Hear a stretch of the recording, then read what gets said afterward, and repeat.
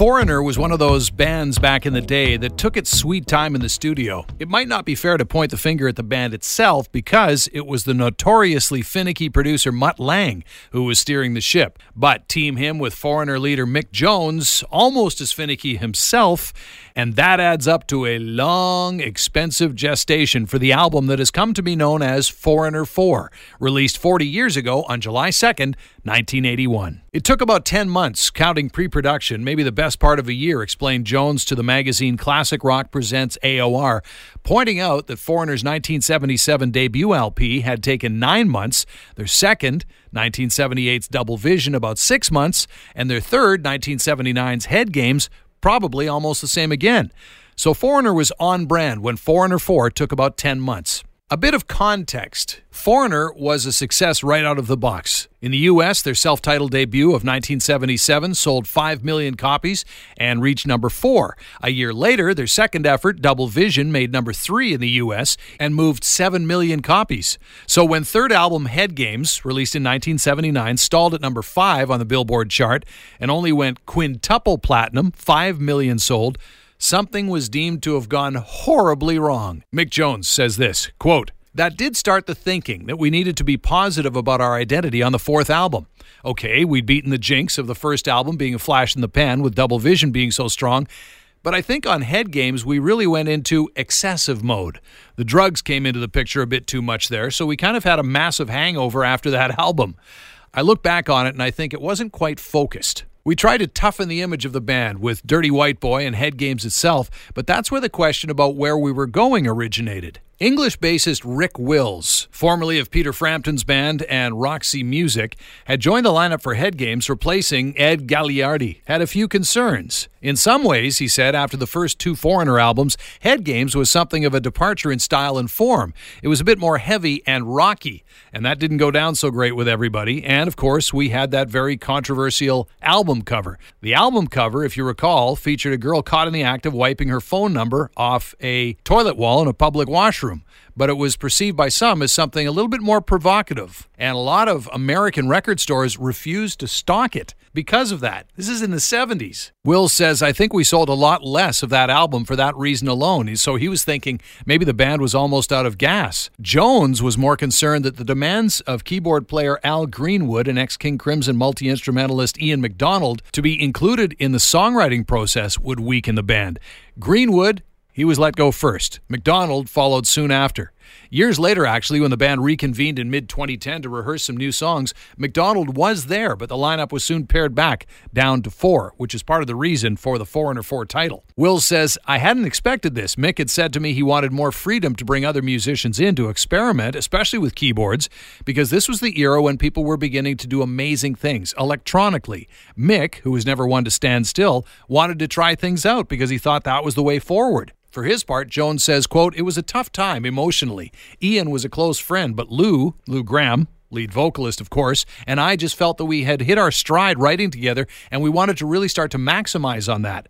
We talked at length about it and had a fairly clear vision of where we wanted to go, so it was a question of being a bit ruthless. We felt we wanted to focus." Of course, a crucial clog in the creation of any album is who will fill the role of producer, the one tasked with pushing the band both to be better and with keeping the project on the rails. Robert John Mutt Lange had most recently steered AC/DC to consecutive multi-platinum successes with Highway to Hell and Back in Black, and he was brought on board. But Jones had been a fan for a long time. He says, "Mutt first caught my attention when he produced a band called City Boy way back, and he had applied to do the Head Games album, actually.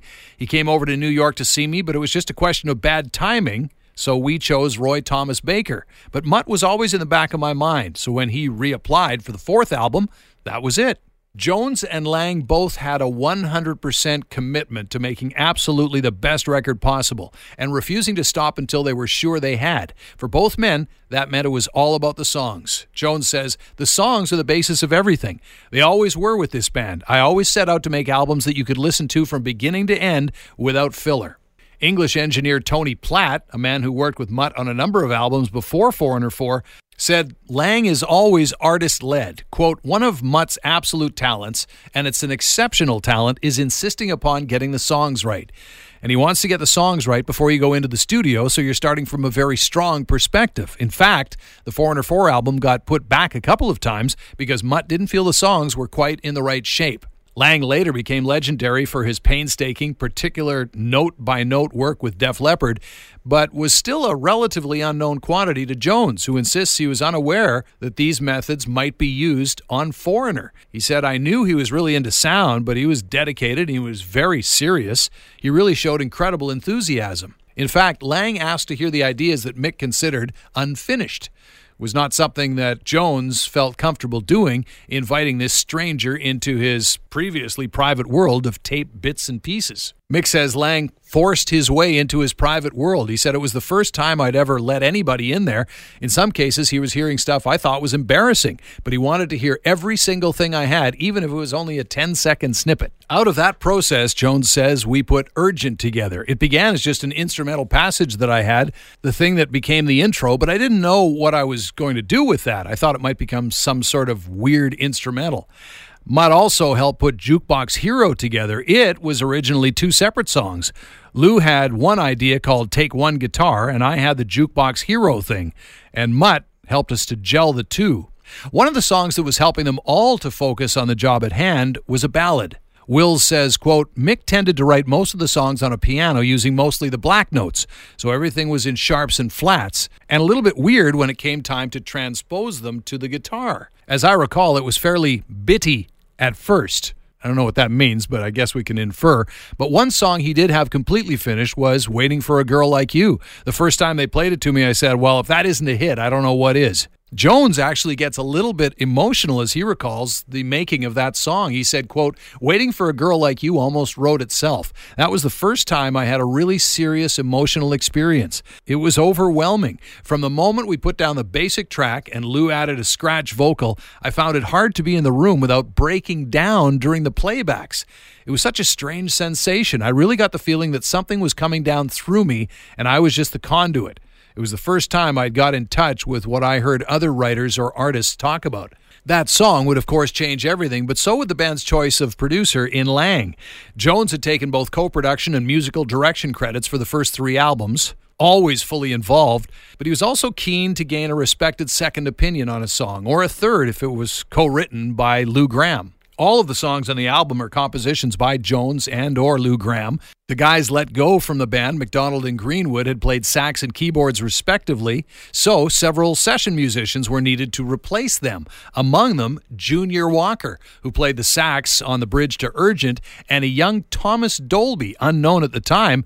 Of course, he would later have a successful solo career, his biggest hit being She Blinded Me with Science. Ultimately, the numbers would prove out that Foreigner 4 was worth all the hours, days, weeks, and months in the studio, all the deadlines missed, all the budgets broken. The album that took 10 months to make enjoyed 10 weeks at 3 different times, collectively at number 1 on the Billboard charts, starting on August 22nd, 1981, and ending in February of 1982.